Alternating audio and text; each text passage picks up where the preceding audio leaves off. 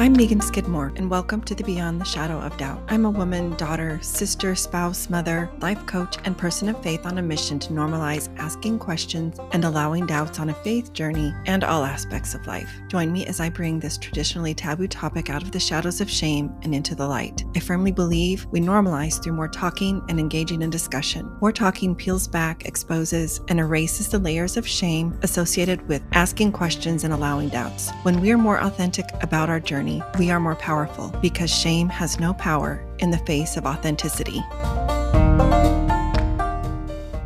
Beyond the Shadow of Doubt is a proud member of the Dialogue Podcast Network, which is part of the Dialogue Journal found at dialoguejournal.com/podcast. Founder Eugene England was a Mormon writer, teacher, and scholar who wrote, "My faith encourages my curiosity and awe. It thrusts me out into relationship with all creation and encourages me to enter into dialogue. My hope is that this podcast is an extension of that vision."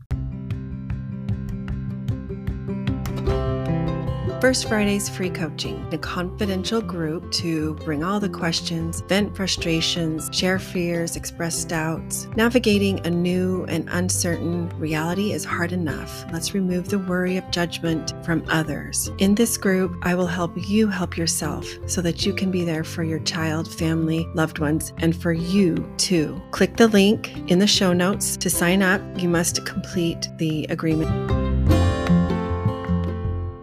Today's episode of the Beyond the Shadow of Doubt podcast is a recording of a devotional I was asked to give for the Emmaus LGBTQ ministry on January 21st. It is an extension of the episode I did on coexisting faith that was published December 15th of 2023 and is episode number 95. After listening, please shoot me an email. I would love to know your thoughts.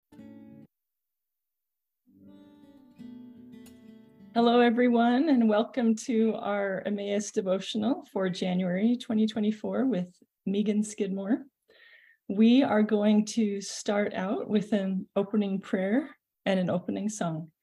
The opening prayer will be by Erica Munson, and then the opening song was written by Bree Toon. Go ahead, Erica. Our dear Heavenly Parents, we're so grateful to be together as brothers and sisters and siblings in the gospel in this Emmaus devotional tonight. We love Jesus Christ, and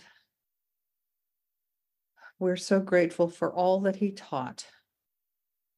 And as we strive to be more like him, we ask thee that thy spirit will be with us, that thy spirit tonight will be with Megan, who we're so grateful that she's here, and with all of us to feel of the Spirit, to better understand how to love and how to minister, and all that we have to learn from the LGBTQ experience. We ask you to bless our families, bless all of us, bless those who are not with us tonight, bless our leaders to ask important questions about belonging in the church. And we're so grateful again to be here. And we say this in the name of Jesus Christ. Amen. Amen. Thank you, Erica. Now we will go ahead with the opening musical number.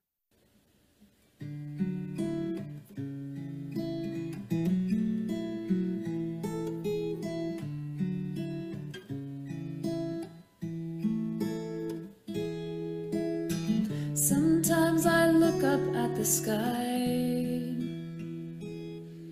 at the stars that peek between the clouds, the stars that make me cry. And some nights when I am lonely and I'm hurting deep inside, I can feel the comfort of that healing midnight sky. And I stay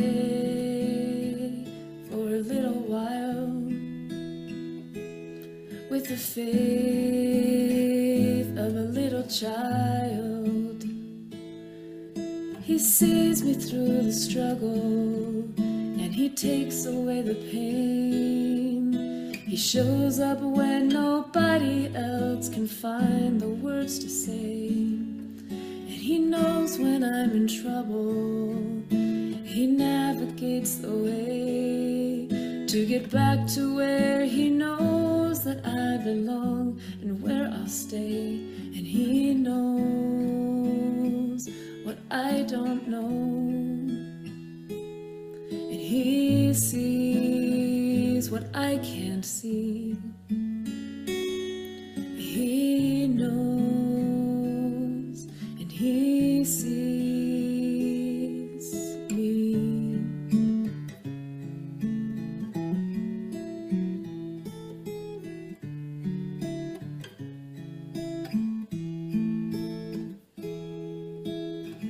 I know I've missed a couple turns.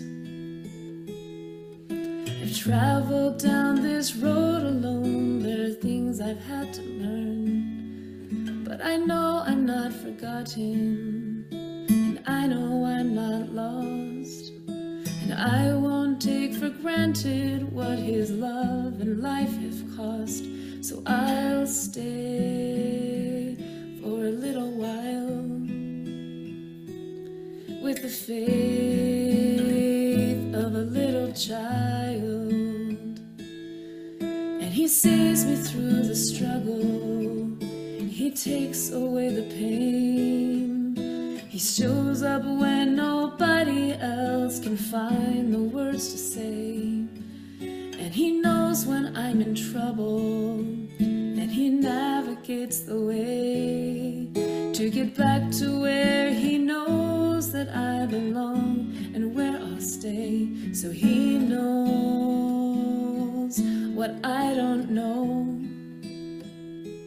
and he sees what I can't see. He knows and he sees me.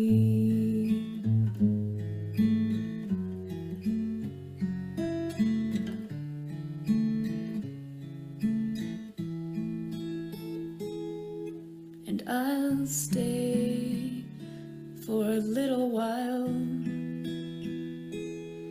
with the faith of a little child. And he sees me through the struggle, and he takes away the pain. He shows up when nobody else can find the words to say. And he knows when I'm in trouble. He navigates the way to get back to where he knows that I belong and where I'll stay. So he knows what I don't know, and he sees what I can't see.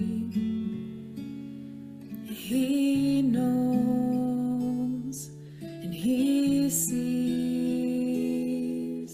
me.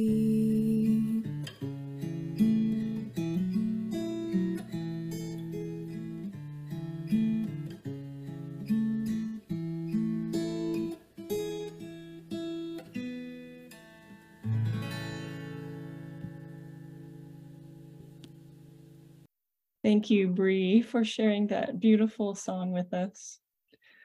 I just, as I was watching that, like, the Savior is why all of us on the board of Emmaus do what we do. He is our rock and he is our guide. And I feel him so powerfully in that song. He sees each one of us, and I feel that. Okay, we're just going to introduce a little bit about how Emmaus works. We have 2 operating principles, and I'll go ahead and read them. Principle number 1, it is crucial for the well-being of LGBTQ individuals to be able to live in a space where their faith, spirituality, and religion can coexist with their identity as LGBTQ. Forcing a choice between one or the other creates trauma and unhealthy emotional, relational, and spiritual patterns. And then principle number 2, there is value in encouraging spiritual practice and connection and inclusion in a spiritual community, even when individuals are not perfectly conforming with church norms. So we try to remember those two principles as we operate. We just value all people's paths and everyone's personal revelation we honor. I am really excited to have Megan Skidmore with us today. She's going to introduce herself and tell her a little bit about what she does, but I know she's a life coach, and it's just been really great to hear her story and what has inspired her to do what she does. She has a podcast called Beyond the Shadow of Doubt, which is just a really wonderful podcast. The ideas that she brings up and the way that she asks questions is just really wonderful. So thank you for coming, Megan, and I will turn the time over to you. Thank you so much. I'm choked up a little bit here. I see some familiar faces and dear friends and family. And so thank you for joining tonight. And thanks a lot. Now I'm more nervous. Okay, not really, but a little bit. As Sitska, did I say that right? Sitska? It's Sitska. Sitska. Like Okay. you with the E. Oh, okay, long E. I can remember Right. that. Sitska. I love it. As Sitska shared, I am a life coach and I do have a podcast. I am a parent of a kiddo who identifies as LGBTQ+. We have shared our story in other places, both liftinlove.org. You can find our story in a write-up that was published September of 2023. I was also interviewed by Richard Papa Osler, and that was episode 719, and that was published in November 21st, actually, of 2023. So that tells a lot more of the depth of our story. And I usually get emotional when I share that. So I will direct you to those places as well as my podcast. I've had it since August of 2022, and I do share a lot of my journey and insights that I've received. I talk about coaching principles, and I have interviewed some amazing folks who find themselves at the intersection of LGBTQ+, whether that's they identify as LGBTQ+, they are a parent of a kiddo who does, or they are an ally, and conservative faith. I do interview those of various faith backgrounds, not just LDS, which is my faith background. And I have learned so much from doing that. So I would love for you to go and check that out and listen. I really love this topic. It stems from a podcast episode I did in December called Coexisting Faith. And let me try to share with you what I mean by that. And to start that off with, I share a quote with you by Father Richard Rohr, who founded the Center for Action and Contemplation in Albuquerque, New Mexico. He's also an author, and the books that he's written are so amazing. This is taken from The Universal Christ. And he wrote, "The expression, the light of the world, is used to describe the Christ." And that's taken from John 8:12. Jesus also applies the same phrase to us. "You are the light of the world." And that's found in Matthew 5:14. And then Father Rohr goes on to explain, light is less something you see directly and more something by which you see all other things. In Jesus Christ, God's own broad, deep, and all-inclusive worldview is made available to us. I love this insight, the broad, deep, all-inclusive worldview. Imagine what would be different if our collective focus was on this broad, deep, all-inclusive worldview described by Father Rohr. Valerie, I forgot to ask you to start the presentation. Sorry, I'm so focused. So I got a small taste of this recently, this broad, deep, all-inclusive worldview. Go ahead to the next slide, Valerie. Thank you. When our family for the first time visited Tokyo and Kyoto, Japan, for the first time. I already said that. We had a wonderful time. One thing I love about travel is how horizon broadening it is. I always learn how much I really don't know and how many people and ways of living and ways of being there really are that we just don't know about. We visited, I don't know if I'm going to say this correctly, the Kinkakuji Temple in Kyoto. That's this temple right here, this picture. It's sometimes called the Golden Pavilion. It is a Zen temple whose top 2 floors are completely covered in gold leaf. And while there, our tour guide, Mutsumi, I always get that wrong, I think I got that right. She explained the 5 precepts or commandments is another word for precepts in Buddhism. You can go to the next slide. The first one is don't kill any life, don't steal anything, don't make love at random, don't tell a lie, and don't drink sake too much. Imagine this in your sweetest, most dearest, thick Japanese accent. Mutsumi was awesome. Now, I'm not sharing these because I think they're right or all that is needed. I'm sharing this because I was struck by how similar they are to, quote, commandments of other conservative faiths, such as the Judeo-Christian 10 Commandments that we know of in the Old Testament. Or in Islam, you have the 5 pillars and the 5 ethics. Or even, you can go to the next slide, the 10 Native American commandments. Treat the earth and all that dwell therein with respect. Remain close to the Great Spirit. Show great respect to your fellow beings. Work together for the benefit of all mankind. Give assistance and kindness wherever needed. Do what you know to be right. Look after the well-being of mind and body. Dedicate a share of your efforts to the greater good. Be truthful and honest at all times. Take full responsibility for your actions. Of course, they're not all exactly alike, but there are many similarities. And I found the simplicity and beauty of these 5 precepts of Buddhism to be uncomplicated, straightforward, common sense, really. And how often do we make things more complicated than necessary when we lose sight of what our focus was to begin with? Later that same day, we toured go ahead to the next slide, the Fushimi Inari Shrine. Shrines dedicated to Inari are always identifiable by the entrance being marked by one or more of these vermilion torii gates. It's the big red and black table-looking structure that you see behind my family and I. That's a picture of us there with Mutsumi. The Fushimi Inari is known for its large abundance of these gates throughout, taking about 2 to 3 hours to walk its entirety. If you were to go through these gates right here and a little bit further back, it's like these tunnels, then you can wind through them and they go up the side of the mountain. And well, let's just say we didn't do the whole entire thing. We toured a lot of it and saw a lot of it. And actually on this trip, we toured a lot of both shrines from Shintoism and temples from Buddhism, not just in Kyoto, but in Tokyo as well.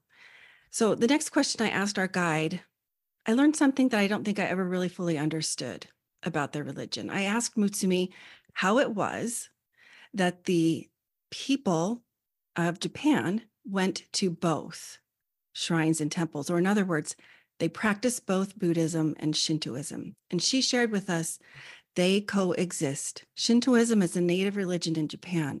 Thanks to Shinto's generous attitude to other religions, people were not uncomfortable about the coexistence of Shintoism and Buddhism. That's why Japanese don't feel it strange to follow traditions of both. Imagine what would be different in your life or our lives with a focus on coexistence. You can go to the next slide. Black and white or binary thinking looks for the either or. Coexistence in any capacity with this type of thinking is going to be a challenge, if not near impossible. It's going to be impossible to see the beauty of both and. Go to the next slide. Elder Neil A. Maxwell has said, the gospel of Jesus Christ clearly says to us, as far as the world of truth and fact is concerned, there is nothing out there to be afraid of. The Latter-day Saint leans into learning with a gusto, or should.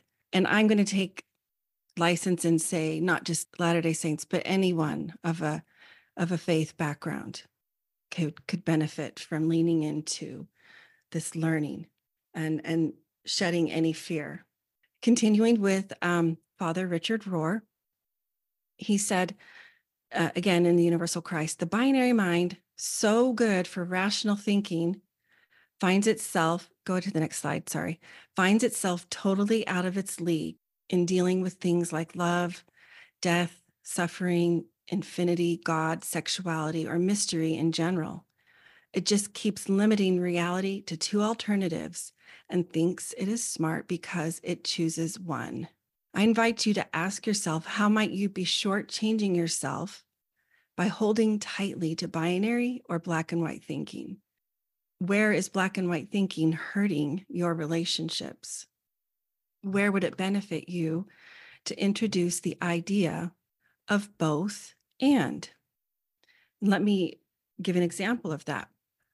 What struck me about what Mutsumi shared about the coexistence of Buddhism and Shintoism in Japan was, for the Japanese, they find much peace and beauty in practicing both Shintoism and Buddhism. And Mutsumi shared how.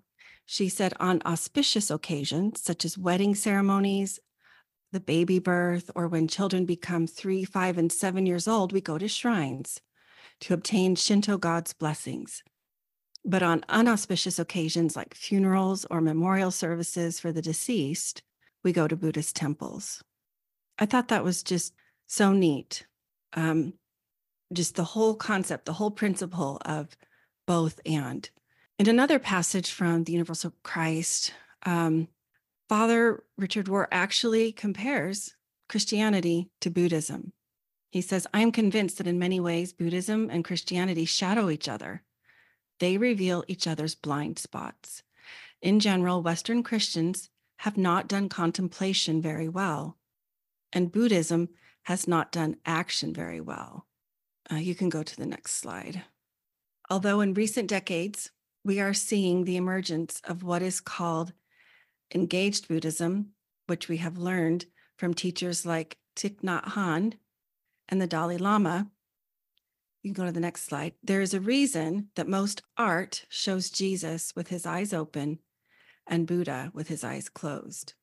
In the West, we have largely been an extroverted religion with all the superficiality that represents.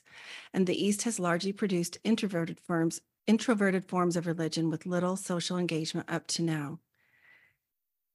Father Rohr continues, taking the risk of overgeneralization, I will say that we did not understand the human mind or heart very well, and they did not understand service or justice work very well. Thus, we produced rigid capitalism, and they often fell into ideological communism. Both religions tried to breathe with one lung, and that is not good breathing. Or better said, you can't just inhale, and you can't just exhale. I feel Father Rohr's words very much. The compare and contrast that he did of the two religions is pretty spot on. I have found coexistence cultivates a learning ground which encourages and invites teaching, and it breeds immeasurable growth. I believe it's a type of expansion that cannot happen in any other way. Go to the next slide, please. I have learned through experience what a blessing it is to be open, not judgmental, and interested in the beliefs others hold dear to their hearts.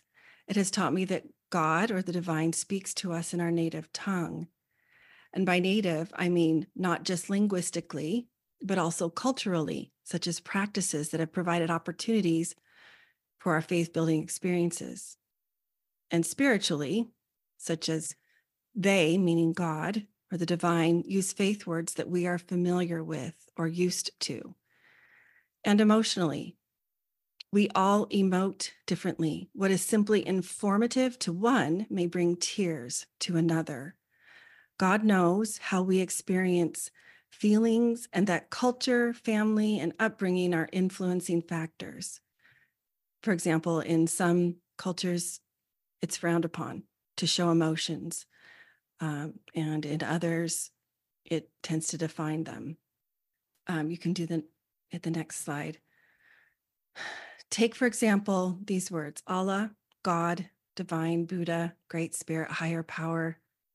All are considered to be beings that are greater than us, larger than life, parental figures. You can hit the next slide. These next words: intuition, Holy Ghost, Holy Spirit, inner wisdom, inner knowing, still small voice. They're all considered to be a description of the light inside, our conscience, teachers, our earthly guides.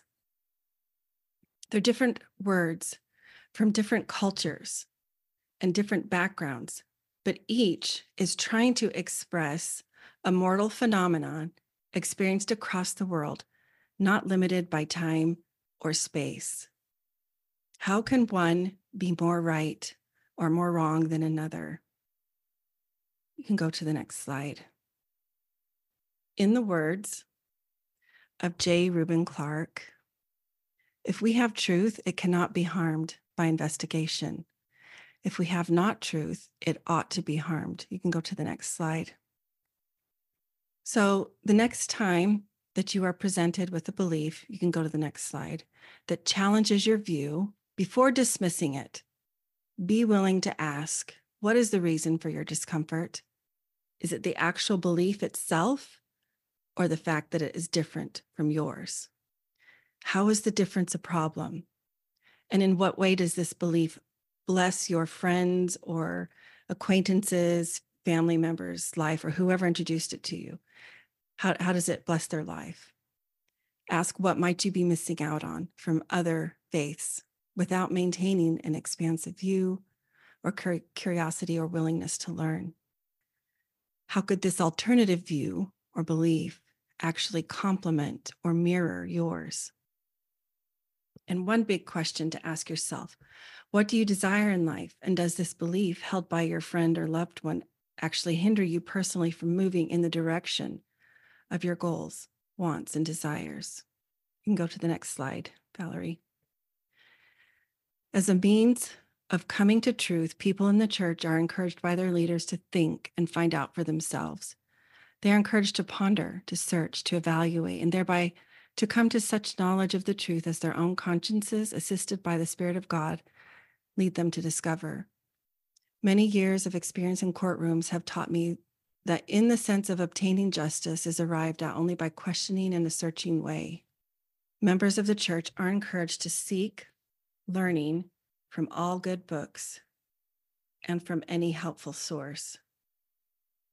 May I leave you with an invitation, and that invitation is, may we open wide our arms, our hearts, our eyes, our ears, our minds to the myriad experiences and expansive beliefs of our fellow family of God that are as sacred to them as yours are to you.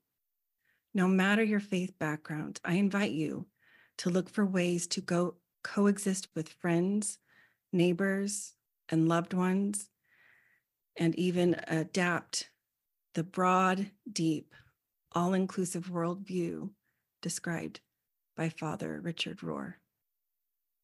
I leave these thoughts and feelings and insights with you. In the name of Jesus Christ, amen. Amen. Thank you, Megan. Welcome. So much. We like to open it up for questions and answers. So if there's anyone that's listening that has any questions for Megan, or even just comments, ideas that came to you while you're listening, I feel like that's how the Spirit teaches us. So if anyone received any personal insights while they were listening to Megan, I would love it if you shared them. Let me change my view so I can see if anyone raises their hand. You can just use the little hand raise button and I'll call on you.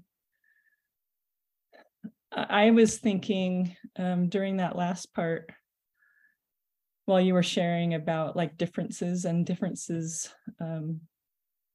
don't have to be threatening. And I was kind of thinking back about my own journey with that. And I think for a long time, I hadn't really internalized my beliefs. It was like, this is what the church believes and this is what I should believe. And so then it was kind of like being part of the group is what made those beliefs solid for me. So when I heard different ideas, it was like someone outside of me was fighting against something else outside of me. And it was really threatening for me because there was nothing that I was personally invested in or attached to. And the more that I was able to just connect what my beliefs and values were, and like have my own value system a little bit separate than what the church defines it as. Now, when I hear differences of belief and differences of opinion, I don't feel so personally threatened. It's more just like, oh, I can still believe what I believe, and they can believe what they believe, and we can both have a positive, helpful experience with those opposite things. So I think for me, part of it was just being able to find and internalize my own personal values separate from like the institution that gave them to me. Yeah, I agree. And I think we're supposed to do that. That's what we're encouraged to do. That's what makes it personal. That's where the personal growth comes for each of us, right? It doesn't take as much effort or work to just say, okay, yeah, that's to just go along, like, believe something. Yeah, you can be curious about the other person rather than defensive of your own position. Yes. Yeah. And I was just going to say we can all learn from each other that way. Yeah. What were you going to say? The more I've been on this path, this journey, I've learned that I think sometimes we're just using different words explaining very, very similar human experience. And if we get caught up in the I don't know, that tangle of what you're saying, like their belief, it sounds different, it seems different, mine's this. If we get caught in that, that's the either or, that's the black and white, that's the us versus them type of mentality. I think when we look for where we actually do have many commonalities, that's where we see how much I think we're more alike than we are different. That's what my experience has been anyway. Yeah, go ahead, Erica. Thank you so much, Megan. I'm wondering if you have an example of, let's say, an LDS principle or an LDS practice that for you has been enriched by an understanding from another faith. That's a good question. I'm kind of putting you on the spot, so don't feel like, because yeah. I feel very, I mean, what you said about what happened when you went to the temple in Japan says a lot. But I'm just always interested in people's, big experiences. I think the one that comes to mind is kind of partially what I've already shared, but just this overwhelming feeling, knowledge, impression that all humans are seeking to connect with the divine. All are trying to figure out this presence, this existence that is so much bigger than really what we can understand or comprehend. That seems to be quite common across the board. And, there are those who would describe themselves maybe as agnostic, and that's okay too, because in a way, that's still a faith journey, right? It's them navigating what they're comfortable with, what they feel like they can say, yeah, that resonates with me. I believe that I feel that, or no, it doesn't right now. Or maybe it did in the past, it doesn't right now. I think it's leaving the windows of curiosity, that invitation of learning, of talk to and listening to others' experience, and just being open to that. I think, I don't know, I can't think of a more interesting and enlightening and more fun way to approach life. I love learning from other cultures and people. And I'll tell you what, when we went to this top of the sky tree in Tokyo, imagine, I don't know, 6 or 7 Manhattans. If you've ever been to Manhattan Island and maybe you've been up to um, the Chrysler Building or the Empire State Building or whatever, and you just see the sea of buildings, and it's just, imagine 6 or 7 of those lined up right next to each other, and then there's no end to it, looking out to the horizon. That's Tokyo. When I saw that, we can't imagine how many people there are on this earth that currently live, that have lived, that are yet to be born. And I don't know, that thought, that is humbling for me. That tells me, that teaches me, there is a lot I don't know. There is a lot I don't understand. And there's a lot that all humans, even our leaders, even our parents and their parents and so on, didn't know or fully understand. And yeah, that was one of those memories. I kind of took a picture in my mind and my heart, and I will always remember that. The world is just huge. Yeah. I just put in the chat a scene that I experienced at the Tabernacle one day on a Sunday morning at Music and the Spoken Word, and I was sitting behind these gentlemen who were Buddhist monks from Thailand who were visiting and were announced as welcomed guests, and I just love that picture. Yeah, that is very cool. Yeah, that's such a great example of just coexistence, respect, mutual respect. It looks like in the chat, Brittany's my sister. Hi, sis. I like how you encouraged us to not only understand why others might be helped by their beliefs, but also to really interrogate ourselves. It doesn't hurt our beliefs to allow that difference and even celebrate it. It doesn't. Spot on. Yeah. That kind of leads me into a follow-up question I had for you, Megan. I was wondering the both and concept. Mm-hmm. I was wondering how that applies to your ability to hold the LGBTQ issues that we have in the church currently. Does that question make sense? Like how does that both and concept help you to hold both celebrating LGBTQ people, but also honoring a church who maybe doesn't celebrate LGBTQ people? Yeah, that's a really good question. And that's a really good way to apply that concept of either or versus both and.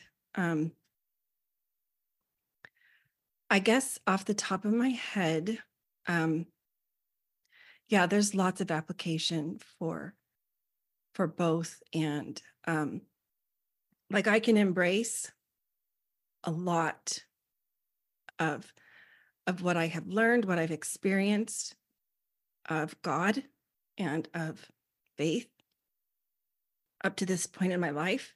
I don't have to throw that out. And I can be hopeful and inquisitive and open-minded and curious about what's next. That's to me what the word and implies. Yes, I have this, I've experienced this. I know this because I feel it deeply. And what else? What else is there? What else do we not know? You know, I can take the counsel that I've been given or experiences that I've had. I'll use leaders specifically, and some of it has been really good. I can take that and also know that they are not infallible, and that there have been things that as a membership body we understood to be policy or doctrine. I sometimes think those words get used interchangeably, but they are no longer, because well, for a lot of things, for a lot of reasons. It depends on, whatever topic or issue you bring up. It's this kind of this approach to living, I think. I can be both frustrated and sad and hurt about certain things that exist currently, and be brave and share my truth and move forward in that type of way. I feel very strongly to be an advocate and be open and verbal about my experience. The best way I can say it is I feel called to do it. I'm an introvert by nature. It's not something I would purposely choose. But anyway, and I know I'm not alone in that. I know there are others that feel that way. Does that kind of help? Does that give you an idea of what I mean by both and? Yeah, I think that's a great example. And I appreciate your answer. As you were talking, I was just kind of thinking about my experience with it. And I think for me, it's like holding space that, there is a belief in the church that you can't live the gay lifestyle and be truly happy. And that belief serves some people, I'm sure. And then there's my experience that when I ended up in a same-sex relationship, and it's weird for me to say still because I grew up with the beliefs that I did, but I have never been more at peace and close to God as I am now. And I'm in a same-sex relationship. So it's just kind of, I guess both those ideas can exist, and some people can believe the one, and my experience can be different, and those both exist. Yeah. Does anyone else have any other thoughts or insights that they want to share? Okay, in the chat box, I really appreciate bringing attention to the lack of introspection in Christianity. Yeah, I thought that was a really interesting slide when you had the Buddha with the eyes closed and Jesus with the eyes open, because that really displays like the big difference. And I have thought about, as I studied Buddhism and learned more how to connect with my inner self, I thought about like, well, how easy would that be to just go live on a mountain in a monastery and like not talk to anyone and be at peace all the time, right? Wouldn't be easy, I don't think. Well, I mean, yeah, but I think like my learning is confronting, those conversations that are difficult, not just avoiding them. So I think there is like a balance. You have to find your inner peace, but then also be able to like tolerate differences, right? Not just avoid. I guess what I meant was we're so used to getting entertained all the time in so many ways, input all over, like to actually sit still. To actually sit still. If you haven't tried to meditate, I highly encourage you to do so, which meditation I've learned is just another word for prayer. It's another way of praying. I mean, to sit there and really be with yourself, that takes practice. We're just not used to that, I don't think. I think that was a nod to what Father Rohr was saying is, eyes closed, eyes open. Yeah, we're really good at being busy serving. Yeah. But that's to actually connect with ourselves and be and love ourselves and know ourselves from the inside out, that's, I think, something we could learn to do a little better. I know I can. I'm trying to. Awesome. Thank you. Thank you, Erin, for bringing that to our discussion. Yeah. Okay, Sawyer has a comment or a question. Yeah. Oh, hold on, though. I have to get my kids to stop screaming. Yep. Aislinn. I've been doing that all night. Be quiet for a second. I thought I had muted myself. I apologize. It's okay, Sawyer. Okay. It just reminded me of some of my experiences learning Spanish, because when I was when I was taking my Spanish courses, my professors said multiple times that in the United States, a lot of people don't even bother learning another language because they're like, oh, well, English is superior. And everywhere that I'd ever want to go, they speak English anyway. Like, it's the number one language of the world. Why would I learn another one? Right? But learning Spanish opened my worldview dramatically, and I got to meet so many more people and learn about lots of different cultures. And when I was taking Spanish courses, I was in a lot of classes with returned missionaries. And I guess what I noticed when we studied abroad was, like, before we went, my professor said to us, now, I know a lot of you guys are Mormons, but please, please, please do not use this as a missionary moment. Use this as a moment to learn, from all of the people and their religions. And he talked about how diversity is so important. And I feel like that message is lost a lot in the area that I live in anyway. Just like growing up with the idea of, like, well, I have the whole truth. The gospel has the whole truth. No one else has anything to offer me. Like, yeah, they might have like a part of the truth, but like, I have all of it. So why would I even bother learning from other people? And so I love the humbleness of the idea of, like, someone being able to say, my religion is introspecting, has their eyes closed, and Christianity has their eyes like open and are out serving. Like, I love the humility of that. And I wish I what am I trying to say? I feel like the more open-minded that we are, and the more we realize that we have a lot to learn from other people, the closer we will become to how we're supposed to be spiritually, because I've heard a lot. Well, I haven't heard a lot, but I love the parable of the leavened bread, where, like, the entire human family is part of the leaven of the bread. And if it's not all rising together, then the bread just kind of deflates, right? And so I feel like we really need diversity in religion and in life and in all aspects of life to be the best that we can be individually and as a whole. And that's what I took away from it. So yeah, I agree. That's really beautiful. It's a great analogy. Thank you for that comment. That was really pertinent.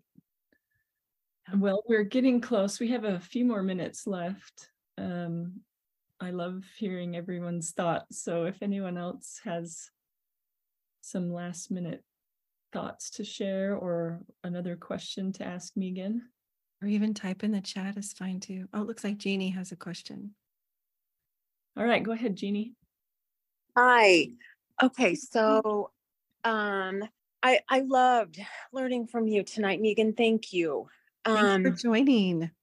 I'm going back to the quote from Hugh B. Brown about that we should question, and anything that isn't question proof.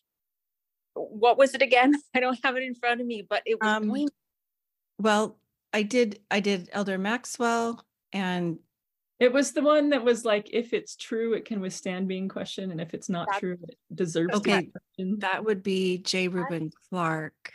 Is that who that was? So he said, if we have truth, it cannot be harmed by investigation.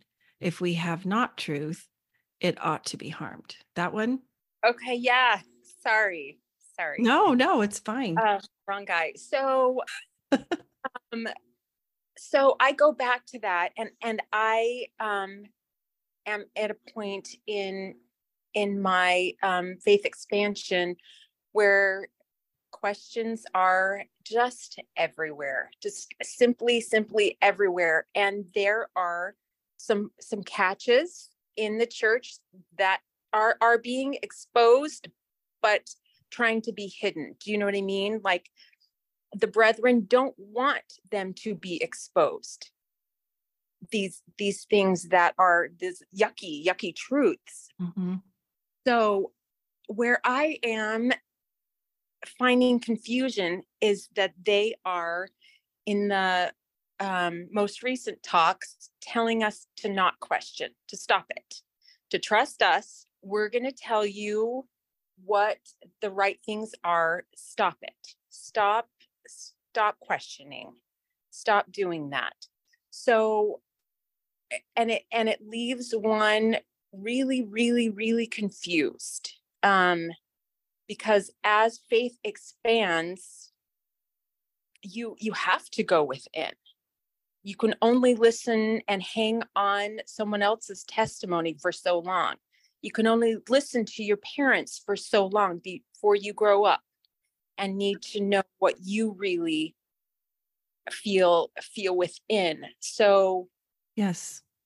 So I know that there isn't an answer here, right? I just wanted to say that I appreciated that was included.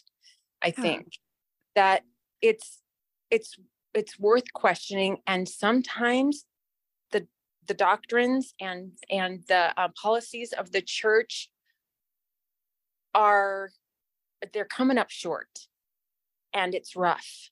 Mm-hmm. And I just wonder if it will ever be a safe place. I just wonder if it will ever be the beautiful thing that it could possibly be. If it will ever be full of radical love instead of the walls of stay in your lane. Yeah. Thank you, Jeannie. Yeah, Megan, did you want to respond to that? That is a totally fair and honest and lovely question, Jeannie. And my initial thoughts were the same as what you were offering. And that is, I think that is where that connection to our inner wisdom, our own personal connection to the divine, nobody can come between that. I think that's where that comes into play. It is confusing when things have been said in one way over time and then now said differently. The example that came to my mind as you were talking, and I thought about this a lot in the beginning of this journey for me. I can only imagine what it was like to be a member of the LDS faith in the 70s, leading up to the 1978 reversal or decision, revelation that President Kimball shared regarding the extension of the priesthood to those of the Church of African American descent. There had to have been a lot of this push and pull among the membership body leading up to that. And I do not think that it went away just because an announcement was made over the pulpit that night with President Kimball making that declaration, right? I think that it was a push and pull leading up to it. And it still is probably for some. And folks left the church before the decision, and folks left the church even after for, different reasons. I think that's why it's so important to listen to your inner wisdom, to have that connection, to be able to slow down and close your eyes and listen to yourself.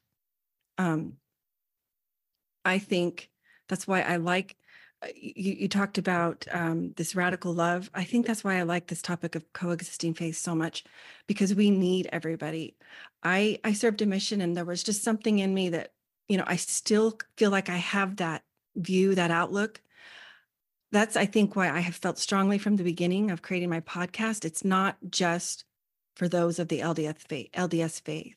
I feel very strongly about being inclusive and talking to people of all faith backgrounds, because we are all experiencing things so similar. And the more people I talk to, the more I see how similar it is. And we need them, right? We're not going to have this radical, all-inclusive, Christ-like love. And make no mistake, Christ was a radical.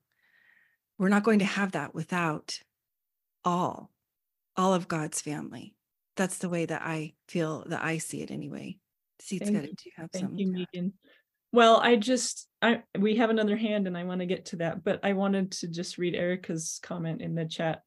I think the push and pull between obedience and personal agency is another example of juxtaposition that has existed within the church from the start.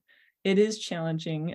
I've thought about, like, if I had to create an institution, like, how would you do it? Because you do want to teach obedience, to the principles of the gospel, but also you want to fuel personal agency. And I see the brethren trying to do that. But then we get these contradictory comments, like, you could find a quote that supports either, side of that, like the quotes that you shared, ask questions, and then there's other ones, don't ask. So it's just one of those things you kind of have to hold there. It's just a tough thing. All right, I want to get to the question or comment. It just says iPhone on here, but go ahead with your comment. We can't hear you. That's my sister, Bethany. Hi, Beth. We can't hear you.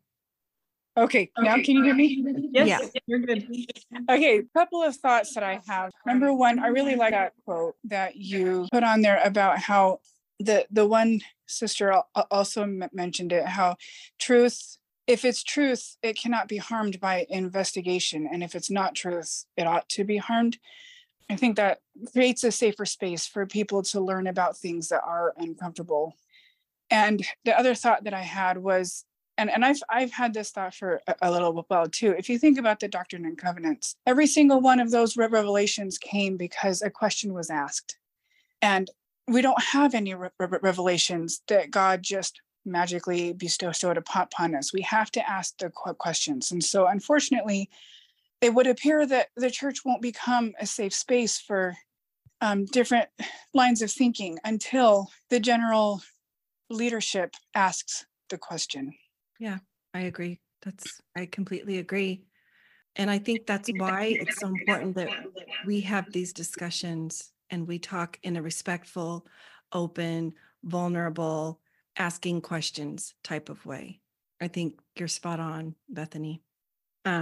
Carson also wrote something in the chat. Carson said, challenging binary thinking helps us to better understand ourselves and connect with people around us. We can become more open to the differences that we see and embrace what makes each of us uniquely children of God. I agree. I think it helps us learn more about who God actually is as well as we do that. Yeah, I like that. Each of us carries different attributes of God. And as we're open to the best parts of one another, we get to know God even better. Yeah. Well, thank you so much for everyone that's participated and been here. Even those of you who just listening, I feel your spirit contribute to the discussion. And I'm really grateful for Megan and her time. I know she does a lot and is very busy, and I appreciate her being here with us. It's my pleasure. Thank you. We'll post the recording on our Facebook page and our YouTube channel if anyone wants to, repeat any of the things that Megan shared. I'm going to ask for a closing prayer. I didn't find someone before. So is there anyone that would feel comfortable volunteering to offer the closing prayer for us tonight? I can volunteer. Seats good. Thank you, Deb. Our Father in heaven, we're grateful to have gathered here together this evening in support of each other and our continuing journeys of faith. We're grateful for the Emmaus Ministry and for the blessing of this arena in which to have these kinds of conversations, and for those who've so thoughtfully created this space. We pray that will bless all of us as we go forward from this event tonight, to continue to have our minds open to truth and to seek thee as we evaluate the things that we learn, so that we can find truth in whatever source it may appear. We're grateful for the gospel, the blessings of knowing about the Savior Jesus Christ, and for truth that is all around us. And we say these things in the name of Jesus Christ. Amen. Amen. Thanks again for coming tonight, and I hope you have a wonderful week, and we'll see you at our next devotional next month. Thank you, everybody. Thank you so much. Hopeful Spaces is a Dallas Hope Charities component of Hopeful Discussions, sponsored by Mercedes-Benz Financial Services USA. It's a free monthly parent, ally, or caregiver support group facilitated by Megan Skidmore Coaching. Email chc@dallashopecharities.org for more info.